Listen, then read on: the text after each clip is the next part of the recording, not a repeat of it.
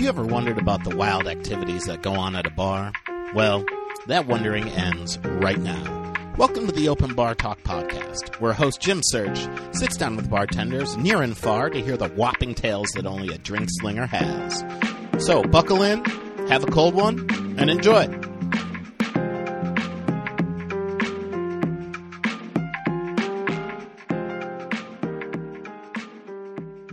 And it's happening again. Fucking pumped. We had a little tech issue up top, but you know what? We are soldiers and we fight through this because we want to bring you dope stories from amazing bartenders, because this is the Open Bar Talk podcast. It is the greatest podcast about bartending in the world. You can find the show at Open Bar Talk on Instagram. You can email the show at openbartalk@gmail.com. Another place to see some content from the good folks at OBT is every Thursday we release a little segment called Saucy Stories. And these are my stories from when I was out in the bars drinking like a fucking crazy person. So I hope you enjoyed those. If you're wondering whose voice this is, it is Jim Search. You can find me at jimsearchcomedy.com. You can go on all social media, find me at Jim Search. I make it super easy for you. This show, if you want to find it, here's where you do it. iTunes, Stitcher, Spotify, iHeartRadio. These are all the good places to get a hold of your friend. And also, don't forget to rate, review, and subscribe. That is the most important thing. The thing with iTunes, and I don't know why it is that like you can only give this show 5 stars. You can't give anything lower than that. It's a glitch in the system, so you just have to work with it. Anyway, let's get this on the road. Our guest for this episode, very excited to have her on. Very funny comedian. Also, we've been trying to get you on the show for a minute, and I'm glad we finally are able to do this. I'm super pumped. Maggie Champagne. Maggie, how you doing? I'm doing great. I'm super pumped. We are both pumped. we are excited. Well, again, we really worked through. You had some tech issues on your side. I did. I had a power outage. Come on. It's 97 degrees and my power went out. What the heck? Yeah, that's not what you need right now. And, I will say in terms of perspective and relativity, I just had to deal with some sound, but my apartment is still cool. So I'm not dealing with sweltering heat like you were. So well, I got him going. I got him back on. Everything's fine. It was only about 5 minutes I had my power off, so I survived. Okay, good. Because I mean, on a level of 1 to pandemic, it was like a 1, so we're good. Like, I think we're good. And it's interesting because we are in fact in a pandemic, so we have some ways to gauge the severity of this, right?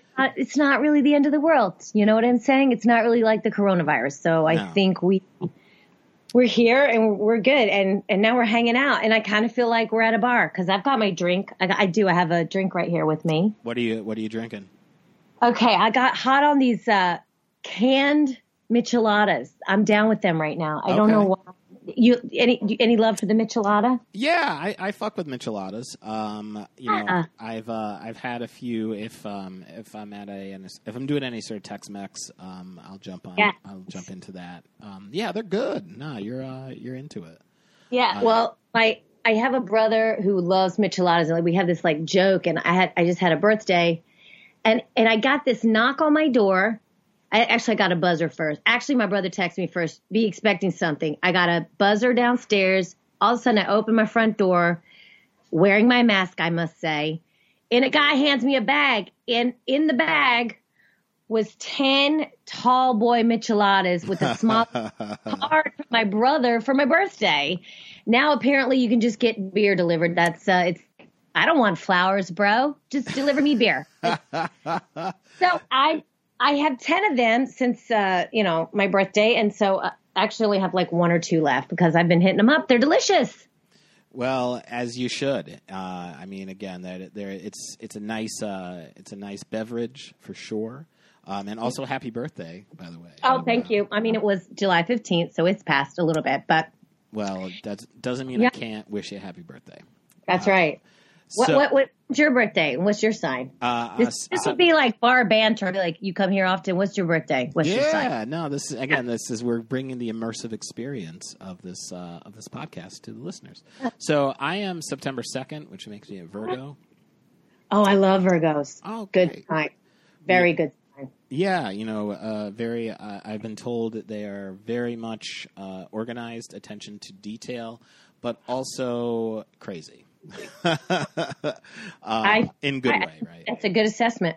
The best analogy I came up with was that, I'll rob a liquor store with you, but we have to wear the same masks. I'm not wearing different masks because that's just crazy. I would not. And this is the time to rob a liquor store because you could wear like your dead president's mask and on top of a coronavirus mask, which would then be confusing. Like, if you could wear a dead president's mask, which one would you wear? Oh man, now that people rob banks, right? Don't they wear president's masks? In Point Break, they did the film. Okay, it was Point Break. That's right. Yep. I'd wear Reagan. Reagan. I'm an '80s baby, so I feel like in tribute to him being the awful man that he was, I will don that. That's a good one. So there. Thank you. Now, all right. Well, let's get into it, shall we? What? Say that again. I said, all right. Yeah, I appreciate that reference. A lot of good movie references out here today. So that being said, we've been doing all this bartending talk and bar talk. Tell us a little bit about how you got into the game of bartending. What's the origin story? Okay, I think we're going to go back to I was my first kind of ever job in service industry was a waitress, about 15. I worked in a diner called Shoney's. Okay. And that was in North Carolina. And I was a fine waitress. I was very good at waitressing. And then I came to school in New York, got an acting degree, and I kept waitressing and I kept waitressing. It was always a good gig for me. And then I was waitressing at this bar in the Lower East Side called Nice Guy Eddie's. And the owner there opened a bar in Wall Street on Pearl Street. And it was a brand new bar. It was called the Pearl Street Bar. And he was just trying to keep people that were in-house. And he was kind of like, have you ever thought about, bartending? And of course, because you're like, oh, that's just like the normal evolution, And I was like, it can't be that hard. I walk up to the bar and ask for the drink. The bartender gives it to me. I give it to the table, whatever, blah, blah.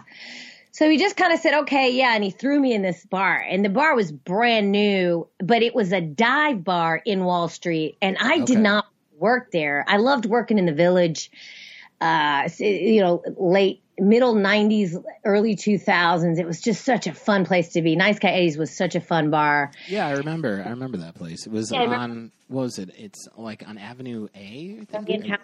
Yeah. And it was just like such a young place and fun place. And I was like, oh, I got to go work with the suits. This is going to be terrible. I'm not.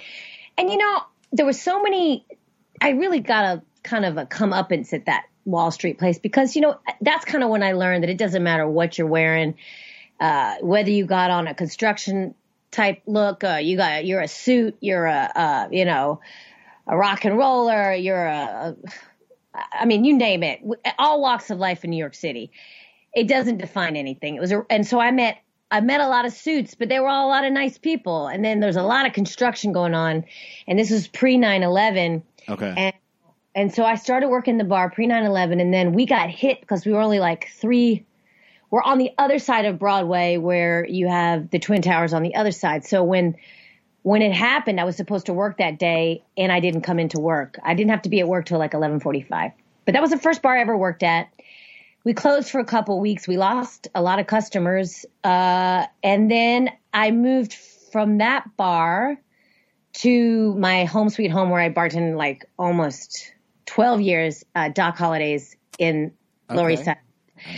And I did all that bar dancing. Like we at Doc Holidays were like, Coyotes So Ugly. Like we're like the kind of bar, where someone would steal your wallet and then they would help you look for it. So I went, you know what I mean? I went from kind of a divey Wall Street bar to like right across from Tompkins Square Park. Yep.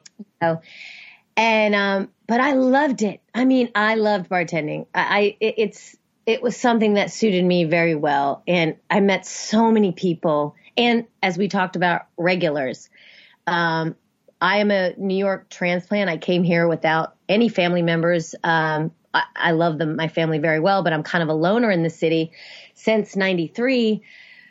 But over those, the longest years in one place, almost 12 years, I mean, I made a family and they were my regulars, and they probably knew more. I knew more about them than their parents or their sisters or some of them, their own spouses. I had my regular 3-day-a-week gig for 12 years. And on the side, I was doing stand-up and comedy and acting, and eventually was left that when I started to get more work in show business. But Right. kind of like, okay, I don't know how long that took, but that's kind of like. That's what I asked. Yeah. And that's a little bit of the rundown from soup to nuts, and then, yeah. So yeah, it's funny. I used to go to Niagara. That was my bar, right across from right from where you were, and so I would swing over to Doc's once in a while. Yeah. So we probably crossed paths at some point, unbeknownst. But so you're more into the dive bars is kind of your scene, you'd say, that's where. Yeah, and I kind of felt like. When you're serving drinks and you're doing a job, you could be doing that anywhere. I think one of the most important things about any job is that you like the people you work for or with or whatever. And that operation, they trusted me, and I had my own set of keys, and I helped with some of the ordering of the alcohol, and I had little bit management duties, and I got health insurance, and I had just the girls I worked with and the bouncers and Jerome was the janitor, and this guy Jerome, he was from South Carolina, and I mean, he had seen the world. I loved working with him. He said so many fun things. I love the people I worked with. And so once I realized now I can make, $300 to $400, $500 on a really busy Friday night or whatever, to $200 on a day shift or whatever I was making at the time. I could also be working in a high-end place, and maybe I'd make a little bit more, but did I really want to do that with I don't know, the club thing? I don't think I'm like a talker. I like sure. I like the day shifts better than the night shifts because I'd rather sit and talk to somebody and they give me like a $30 tip versus just slinging one drink $1, one drink $1, volume versus, the experience of bartending for me was like a hangout. Mm-hmm. It was also a hangout. So I liked it. It was like I was never going to grow up. Well, you had a very Cheersy sort of vibe, right? You knew everybody, everybody knew you. Yeah. And, and especially, at a place like Doc's, it's a little wild, man. There's definitely been some nights I remember. Wow. Yes. It is. Passing through there being like, God damn, what the fuck's going on here? In a good way, right? Right. I've seen some shittier joints. But anyway, I really did like Doc's. So, that being said, tell us a little bit about some of the crazier moments during your career. What are those times where you're just like, I can't fucking believe this is happening right now? Okay. All right. There's one story that comes to mind just because it's funny, but also sad, but also I'll never forget it. One of the most beautiful things in the city is Christmas time and the snow. And I used to work a Sunday night shift for a long time. And I was working on a Christmas Eve, and the bar stayed open because Doc's was one of those places that there was enough Jewish people. They would work on Christmas, and the non-Jewish people would work on, oh God, I know Jewish holidays. Why can't I think of anything right now? Okay. Hanukkah. Okay. There you go. And there was always somebody that could work. So that bar never closed. I was working on Christmas Eve, and it must have been 2 or 3 in the morning. And there was this guy named Tommy, and Tommy was just down on his luck that day. And he was just talking to me. He was a regular, and he took off his shoes to show them to me. And he had these oh, wow. He had penny loafers, and he had a nickel, where the penny's supposed to be. And he was just giving me this whole speech. And he drank Rusty Nails. Oh. I'll never forget that. He'd drink his Rusty Nail. And I just noticed you could just see one of these Christmas Eves wasn't hitting him very well. So anyway, he had too much to drink. And all of a sudden, I turn around, and now Tommy lived right around the corner from the bar. Like, just literally, he had to go out the front door, make a corner, and then 2 doors down and up the stairs. Right. All of a sudden, I turn around. It's Christmas Eve. It is snowing, and it's not just snowing like a little. It's like a good snow. It's like, I wish I could remember what year. I was there 12 years. So it was one of those 12 years. Fair. And I look at the register, and then I turn around, and he's gone, and his shoes, his 2 penny loafers that have nickels in them, are sitting on the bar. Oh my God. I don't see him anywhere. I don't know what's going on. Now, Doc's has these 2 huge windows that are just glass, and I look out. I don't see him standing anywhere. I can't see him anywhere. And all of a sudden, I just see like a little top of somebody's head, and I realize that Tommy has exited the bar, and he's down on his 4s. He has no shoes on, and he's crawling home. What? Yes. He's just had too much to drink. He's down on his luck for whatever. And so I was like, oh my gosh, is that Tommy? And all of a sudden he turns the corner of the window, and then the other window you see is a full glass window. So everybody in the bar turns and they look out this window, and sure enough, slowly you see him just come around, and just, you watch a man in a suit. He had a suit on all 4s in a snowstorm, crawling by the window. It's just one of those moments you're like, is this really happening? So I'm like, I told the bouncer, cover the bar. Let me go help him. And we got him, and I got his shoes to him, and I helped him in his building, and I got him into his apartment. I'm like, here I am in some regular's apartment that I've known for, at that point, however long, 5 years, we'll say. Right. And I look in his apartment. It's so nice, and he has all these guitars everywhere, all over the walls, and he starts talking about how he wants to be a guitar player. Anyway, I put the poor guy in his bed, put the covers on him. I run back out of his house down, and then I'm back work at usual. Holy shit, man. It was just one of those wild days. And there's really nothing that's so scandalous about that, but just, it's just like a human moment of this man he was like a rusty nail. He was just a rusty nail. That's what he was. I mean, look, I guess the obvious question is, why was he crawling on the ground, right? Like, what's that? All I could think of is that maybe he was really drunk, and maybe he just couldn't walk, and he knew he lived around the corner, so he said, hell, I don't care how I get there. I'll just crawl. You know what? I live so close, I could literally crawl home. And so that's what I'm going to do on Christmas Eve in the pouring down snow. But to forget your shoes, right? Yeah, that's what gets me about this. Is you just said, well, you know what? Time to go. And not notice how cold your feet are? Yeah, maybe that's why he crawled. Maybe he walked out. I didn't see him leave. All of a sudden he was gone, and then we saw him turn the corner in the window. I was like, well, maybe when he walked out, his feet got cold, and that didn't fit him well, so he just dropped down.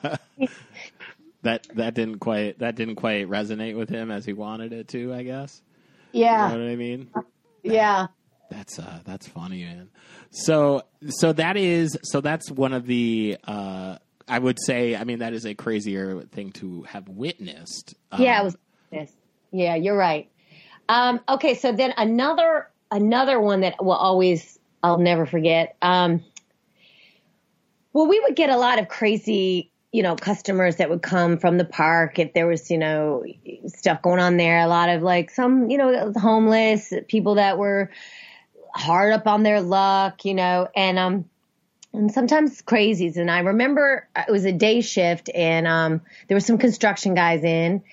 I would get a lot of construction guys because they would start work at 5 a.m. or 6 a.m. They had to be, and then they'd get into the bar by 3 in the afternoon. By 4, they were all like. So I was lucky that day. I had a bunch of kind of regular customers, and this guy comes in, he's in a full psychiatric attire. Oh, like the gown? The gown was he actually had pants on, but it was the whole medical. I want to say he had on something you would be wearing if you were a patient, but with pants. So maybe he had on that top that had like the tie, but he did have a pair of medical pants on. Okay. So it looked, it wasn't right, but also there were pants involved because the pants play another part of the story, so he comes in and he's very tall. He looks kind of dirty, like maybe he hasn't been home for a while. Who knows? And he starts chatting up one of my kind of other regulars named Lawrence. And Lawrence was a regular that, I mean, his DNA was basically from his butt was in the bar stool that he literally was part of the bar. He had been there for so many years and he was there every day. So I don't know, this kind of like guy from the park in his scrubs comes in, and then him and Lawrence start to have this kind of fight. Now they're fighting, and I'm all by myself because the day shift I didn't have anybody to cover me. Oh shit! They're tight, but I do have some regulars in there. And Lawrence and this guy, they start to get and the guy actually had a wheelchair. Now he kind of rolled in with a wheelchair. Oh dear. Yeah, and then so they start to get in this fight. Well, the guy, I guess he really doesn't need the wheelchair. He gets up out of the wheelchair. They start to tussle, and he's older. Lawrence is older. They're fighting.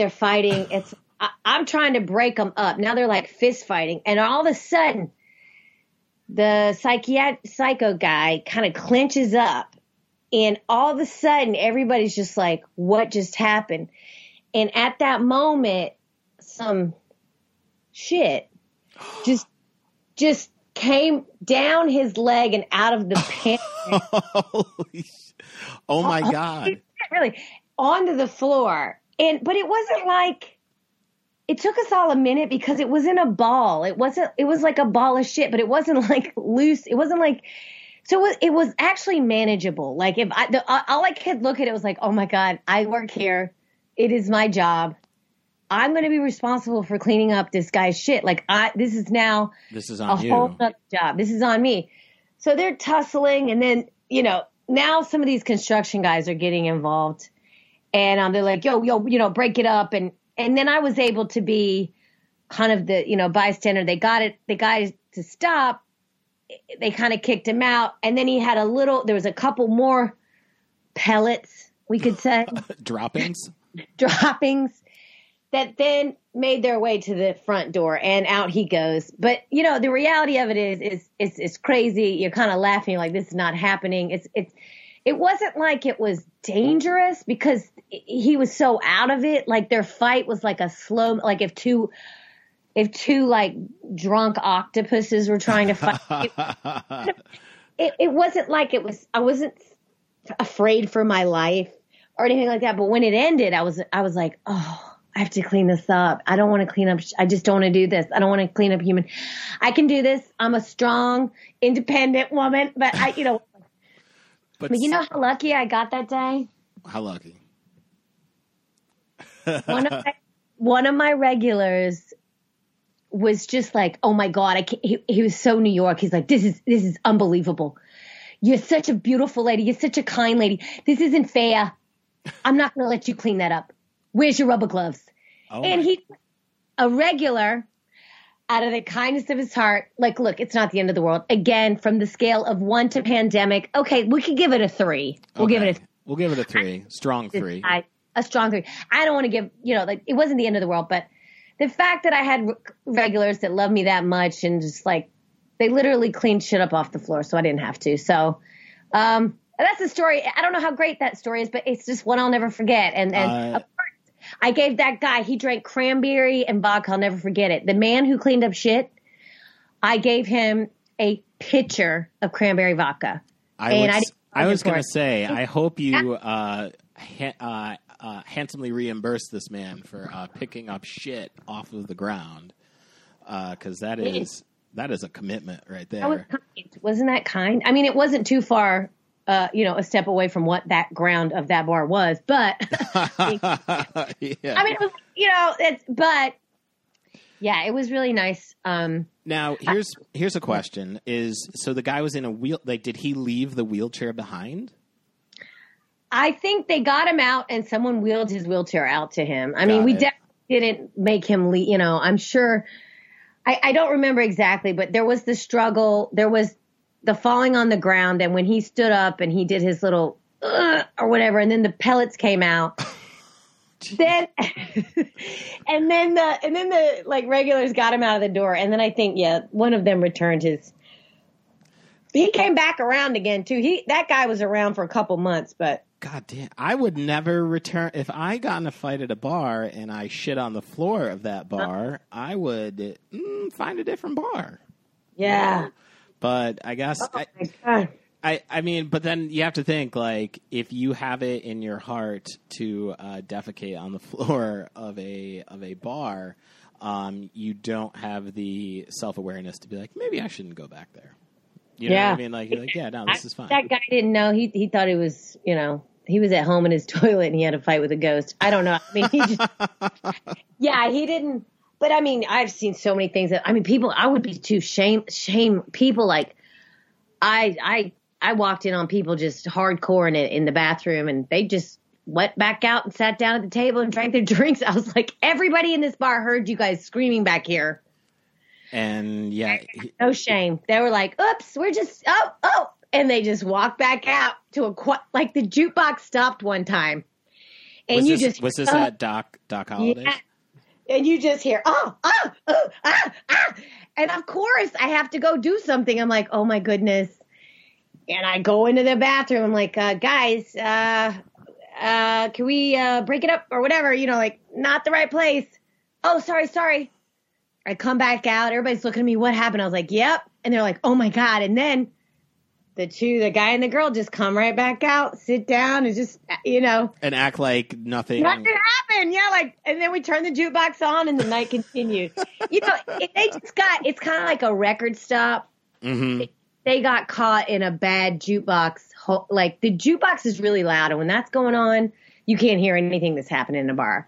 But the minute a jukebox ends, and it's kind of like it was a dead night. So there's maybe like, let's say 10 customers in the bar and the 2 of them in the bathroom. Right. Everybody heard them because the jukebox stopped, and they didn't know where. I guess they didn't know where they were. Because you got to remember, we're adding alcohol to this. Right, so I was going to say, this wasn't like sitting on the couch. It was like, hey, maybe we should go fuck at Doc Hollidays. Exactly. Oh, my goodness. Yeah, we've seen it all. No shame. There's a lot of people, no shame. Yeah, hey, and this isn't shaming necessarily, but it's like, you know, there's special places in New York if you want to go fuck, right? Like, I don't think that you should. Well, you can fuck wherever you want. What about? I don't think Doc's is the right place for it. Okay? I don't think, from a sanitary perspective, right? From a sheer I would public. say that. Yeah. I think Dr. Fauci would really shoot that one down. I think if we were really to, I know he's not too busy these days, so I feel like he could really feel that response. Now, were the people fucking? Were they regulars? They couldn't have. Were they? They weren't regulars, were they? I still can see the guy's face to this day. He was actually someone I knew from the comedy world. Oh.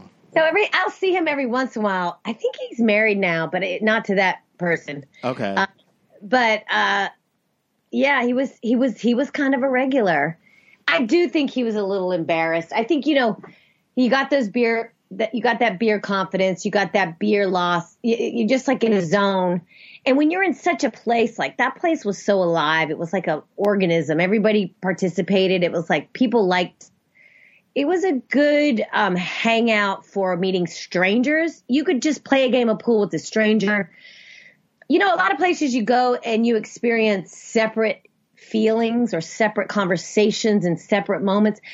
Doc's was a place where you would talk to somebody that was sitting right beside you. You would talk to the table beside you. It was a very socially comfortable place. So I think people started to feel like, I think he forgot that he wasn't at home either, or just it's the Wild West, and that was like it's a country western bar too, which is, I hated country music. I grew up in the South. You would never catch me listening to country music. until I started working there. And then I was like, oh my gosh, I love country music. It's always, there's always stories in the music. Sure. So yeah, that bar had that sweet, sad country music always going. And so it's like and it really encourages drinking. And, yeah, I don't know. It's an interesting place. I mean, again, the nights that I've gone in there, you know, I've certainly heard the country vibes afoot, and you know, it was a special place, man. Yeah. Now, who? So people fucking in the bar, shitting on the floor in a fight. I mean, like, again, stabbing. I witnessed a stabbing, and they were best friends. The two people that stabbed each other were best friends. What? Yes. All right, go. Like, let's hear it. Okay. Give us the story. So, it was one of these things that just stabbings. I imagine them to be like this drawn out thing, but a stabbing is literally a thrust and a pullback, right? So it's yeah. So these two best friends that were kind of tall guys and this chick, and they came in, normal New Yorkers looking, tattoos, just, hanging out, playing a game of pool. The bar was decently packed. I was serving them drinks for a couple hours. Everybody seemed to be getting along. And then the two guys start to get in this fight. Now there's this fist fight kind of about the same place that Lawrence and the Psycho fought, right in front of the bar. Cause there's this it's a small place. You got a long bar that's maybe 20 seats, and then about, let's say 6 booths, and then, 80 people max. It's not a huge place, So they're tussling. These two guys start fighting. It spills out. It's coming through the front door. And as it came through the front door, the one best friend stabbed his best friend right there. Blood. Boom, boom. 2 jabs, like right in front. Jesus Christ. Crazy. And this was probably about 99, maybe 2000. Okay, so that is not... different time, different New York time. Like there was cops everywhere. That Avenue A in, 1999, 2000 was still a desolate kind of, it wasn't as, packed as it is now. That was where it became a dive bar. Now you might say Doc Holliday's has shifted a lot more to the college scene and what's the East Village turned into, but it was different then. But yeah, the guy lived, thank goodness, because that would have been just the worst. I would have felt horrible because I'd served him drinks and, all that. And the cops came and took him away, and it was. So the guy stuck around who stabbed him then. Well, they both got taken away. So one got taken in the ambulance, the other one got arrested. Right. Yeah, and that was, but it was a knifing. It was like, what in the ever living is this? And they were friends. Yeah, that was crazy. Yeah. And what was the woman doing when all this shit was going down? She was just kind of losing her, mind. She was just kind of freaking out. But I feel like she was definitely friendlier with the one who was doing the stabbing than she was with the one who stabbed. So I think she's a very smart woman. You definitely want to be friends with the stabber, not the one being stabbed. That makes sense. Yeah, and so why I said it was just so fast. I don't even think I knew that that's what had happened until we saw the blood. Like, do you know what I mean? Like, that's such a strange personal violent crime, a stabbing. Like, well, and it's more passionate, right? That's what they say. Like, stabbings are more crimes of passion than shooting someone. Yeah, right? I can remember what they were drinking that night specifically, but I would say, what would you say? I would say anger. Yeah, maybe it's probably straight Jim Beam. That's probably what it. I would think so, man. We'll just say whiskey. That's probably. That's fair. Yeah, it's fair. They were nice people, nice enough till the knifing. I don't know. Which is such an oddly strange sentence to say out loud. They were really nice until the knife came out. Yeah, then they took on a different personality altogether. Sharp left, exactly. Like a sharp. In every sense of the word, a sharp left. Yes. Now, so when the cops got there, were they like, did they? I mean, did they like interview you, or like were they trying to? I mean, clearly they know what happened, but like, right? Yeah. I mean, at that time I did have a bouncer. I was behind the bar, and I do think I did make a statement. I had to say like, oh yes, these two, I served them alcohol. But since it happened, the stabbing itself, I think, happened in front of the bar. I feel like there was some sort of legal thing that made it maybe better. I mean, this goes back. There was kind of like an unspoken law not to call 911 from the bar phone because there was like legal ramifications. Like we were always told, call 911. I'm not going to say that's for the record, but I do believe, and I'm not like completely sure, but that was just the understood code of ethics as a bartender back in the day in that neighborhood.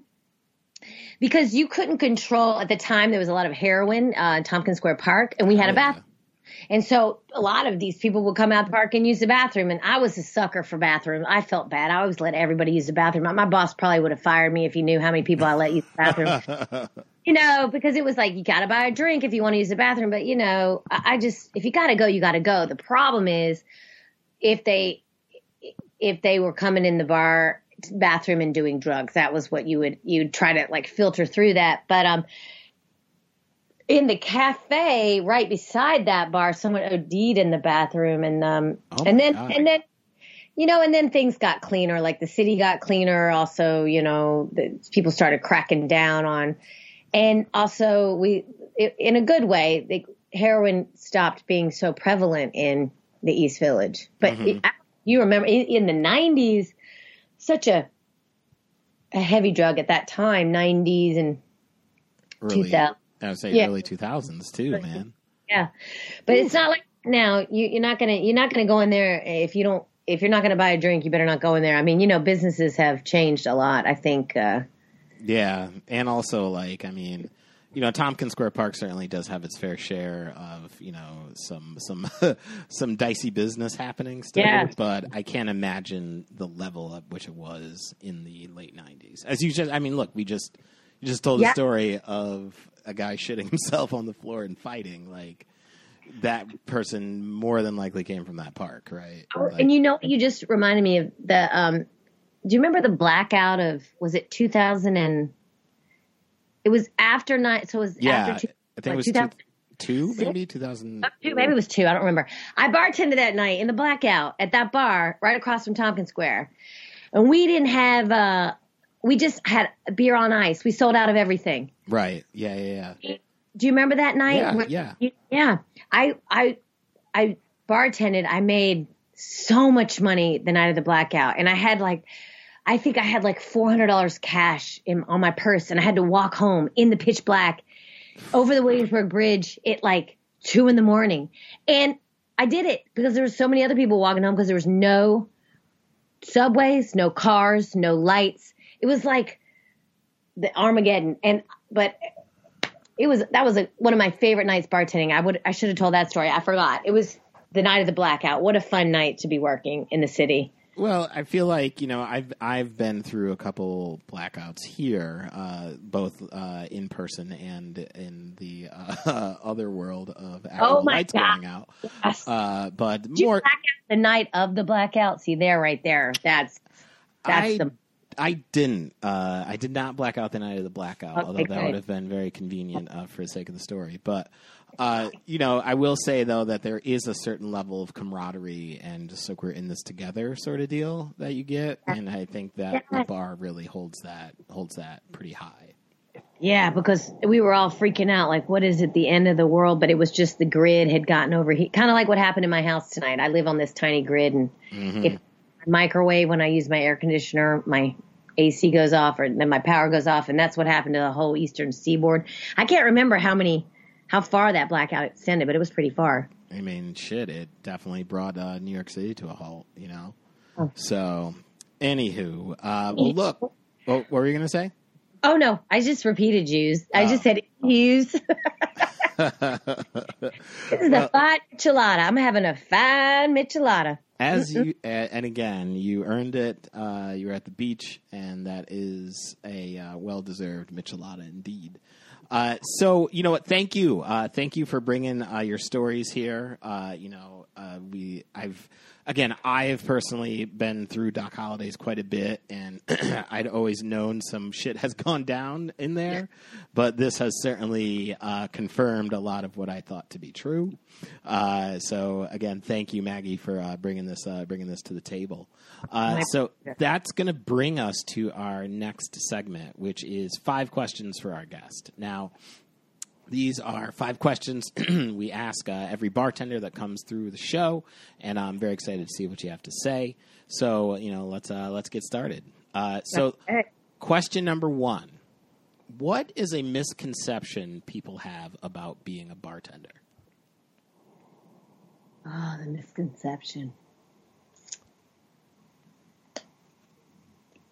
Gosh, you see, I could just talk nonstop, and now I'm like, okay, what is a misconception? What is the biggest one, if you had one?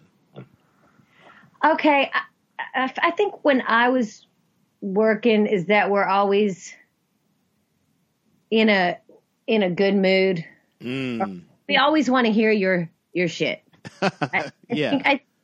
I mean, 90% of the time I like to hear what my regulars say, but there was that 10% of the time that I just was like going through the motions. And I don't know if that's a misconception as much as like people, every time someone walks through the bar, through the doors, they're there for an experience and they want to have a good time. Right. And I guess the misconception could be that sometimes we can't always give you that and don't expect us to. I don't know. Yeah, no, I think that's a very reasonable misconception to have about personally, if one day we're not the nicest person in the world, we might be going through a little something. Yeah, no, that's fair. I mean, I think, a lot of folks do believe that bartenders are constantly on the up and up, and it's like, all right, that's not how the world works. So we'll take that. Now, question number 2. Okay. What is the biggest tip you've ever received as a bartender? Ha ha ha. I think the biggest tip I ever got was at Doc Holliday's, and it was when The Sopranos show was very popular, and Drea de Matteo, is that Drea Matteo? Drea? She played the girlfriend, like Tony's cousin's, Drea de Matteo. I should know because she's a very fantastic. Drea de Matteo. It's funny. She actually came up in our first episode of season 3. She was hanging out at another bar. So this is funny how this came back. Okay. So go on. Okay, so she was married to Shooter Jennings, who is Waylon Jennings' son. And Shooter Jennings was kind of a regular for a while. We had his new album in the jukebox. And they would come in and they were so nice. And I think she gave me $100 tip one time. Drea Matteo. Shout out to you, Drea. I know. And I'm going to tell you, I loved her. I was like, she's a real person. She understands what it's like for us to be just regular people. And she's generous. I remember that. And I pay it forward. I always try to tip big. As a bartender, that's one thing you learn. You always try to. Yeah, you got to take care, man. Because that's all it takes is that one person that gives that little extra that has it, that just keeps you okay. Mm-hmm. But some regulars where it didn't matter what shift I worked on and how little or much they would drink, I'd get like $80 from them. I had this one regular. I do think he was insane. I think he had tinfoil in his house and he thought that I was speaking to him through his walls. Sure. Yeah, he said he heard me talking to him in the walls. I mean, he was a little crazy, but he would give me like either $60 or $80 every shift, and all he did was drink Budweisers and stand and talk to himself in the corner. So, I mean, although Dre gave me the biggest tip, like the biggest tip over time was definitely Crazy Pants, who believed that I was talking to him in the walls. So he's in good company then. Yeah, 12 years, $80 a shift. He was the big spender. But Drea was awesome in that one, like, drop in the... She was very nice, too. I like that. So she's cool. Cool. Yeah. Now, question number 3. What what's your pet peeve of a customer? What's the one thing that you're like, you know what? I don't want you to ever do that ever again. Okay. Pet peeve. Okay. General pet peeve would be, okay, real specific pet peeve is one time this girl spit Jägermeister in my face. Okay. Literally a full mouthful of Jägermeister splashed straight in my face on a busy Friday night for absolutely no reason except for she was just a psychopath. Okay, that was my little pet peeve. Okay. Now, that was the specific. The general pet peeve would be, this isn't strong enough.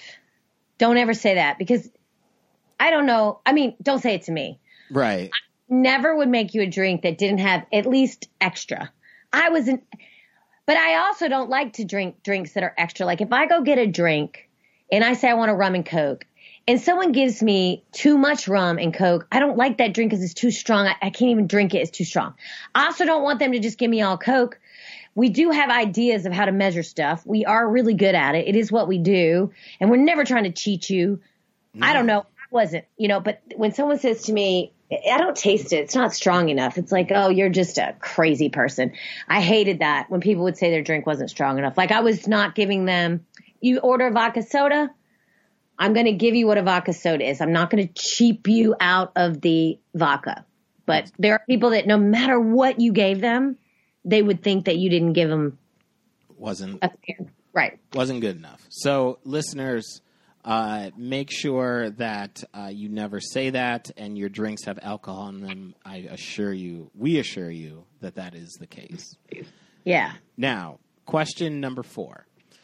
Maggie, if you owned a bar, yes, what would you name it? Ooh. Shaggy and Maggie. No, That's good. Hey, Shaggy Maggies. Listen, my name is Maggie. So Shaggy Maggie's. That just came out of nowhere. I did have a joke with my brother. He was a bartender while he was going through law school. And we said we would make, our last name being Champagne, we always had a joke. We'd have a bar called Caviar Dreams and Champagne Wishes. That was going to be our bar name. But that was just a terrible name. That would be never float. Never float. I'm going to go with Shaggy Maggie. All right? I like Shaggy Maggie's. It rhymes. Yeah. It rolls off the tongue. It's clever. I think you should stick with that. Bathroom and shag, and we won't judge you. Mm-hmm. No judging here. Okay, that's it. Yeah, Shaggy Maggie. I'll go with that. Shaggy Maggie it is. Now, I feel like we kind of, at this moment, for the final question, I feel like we have the answer. But, I do want to know, as do our listeners, what is your favorite drink to have? Not to make, just to have. Okay. My favorite drink would definitely be probably, if we're talking about, I'm gonna give 2 answers. Okay. I love a Moscow Mule. Those are good. I drink those too, personally. I like ginger beer. There's something about ginger beer. I love it. I love a Moscow Mule. And then I like a Guinness if I'm going the beer route, which I do drink a lot of beer. And I would say a really good Guinness, a really deliciously poured Guinness. Oh, just one of my favorite things. And then a Moscow Mule. But then I also like mimosas, and I also like Bloody Marys. Okay, that's good. Okay. Moscow Mule. That was the first answer we got. Yep. So we're going to go with that. Yeah. Perfect. All right. So those are our questions for our guest. And, now we're going to get into our final segment, which is my personal favorite, which is what were you drinking? Now, I have a lot of messy people on my Facebook timeline, right? Right. To the point where I have asked myself, what were they drinking when they wrote this? Okay. So you, as a bartender, having seen people drink off various amounts of alcohol, different types, over the years, I would love for you to help us break down what we think these people were possibly drinking. So I'm going to read the post. You are welcome to ask clarifying questions around what time it was posted, gender, etc. That is certainly open. So here we go. I don't know why people always take kindness for weakness. Then when you come out of character, they can't understand why. Some people just got to learn the hard way. Oh my goodness. Okay. Woman wrote that? No, it's actually a man. Okay, I like this. Now that threw me for a curve. Okay, I almost wanted you to repeat it. Yeah, but I can read it again. Yeah, repeat it. What's that? Yeah, repeat it one more time. Yeah. All right. I don't know why people always take kindness for weakness. Then, when you come out of character, they can't understand why. Some people just got to learn the hard way. Wow. Yeah, there's a lot. There's a lot to unpack right there. It's like so loaded. He's like, I'm pretending to be a really nice person because I'm kind, but you better realize I'm going to skin you alive and right, and exactly. kick you out of the bar at Doc Holliday's. He's like, I will stab you. I'm going to be really nice. It's like, bless your heart. That's a very awesome, messy quote, though. I kind of like it. It's very passive aggressive, and also, so I would put them with a passive aggressive drink. I might say they're drinking. I'm feeling a couple things. Okay. I feel like there's something going on with gin right there. You saying gin? Yeah, it could be like a Jim Gimlet. That's what I'm. Okay. All right. I feel like it's simple, but just very biting. Like it'd be like a simple, because some people can really turn it like that. We're talking about that sharp left. That's like it's like something an Irish person would be like, oh, I'm drinking my gin gimlet. And then, he's just going to go stabbing people. I think there's something, I'm going to go with gin gimlet. Gin gimlet it is. And I think you're probably right. Gin makes you sin, as they say. So he's ready to make somebody learn the hard way. And when you come in character, what are you, Dexter, dude? Like what? What's on here? Barry, have you watched that show, Barry? Oh, I love that show. Anyway, that's crazy. I like that quote though. What a messy dude. Yeah, that is a very messy man, and one can only assume that alcohol was the catalyst behind that. In a way, it does kind of make sense, but it's also kind of like does not make any sense, and that's kind of like what alcohol does. But anyway, that's great. I love it. All right, perfect. Gin Gimlet it is. So then that's our show. This has been such a blast, Maggie. I'm super pumped that we were able to finally get you on. I'm very happy that we got to hear the other side of Doc Holliday's that exists.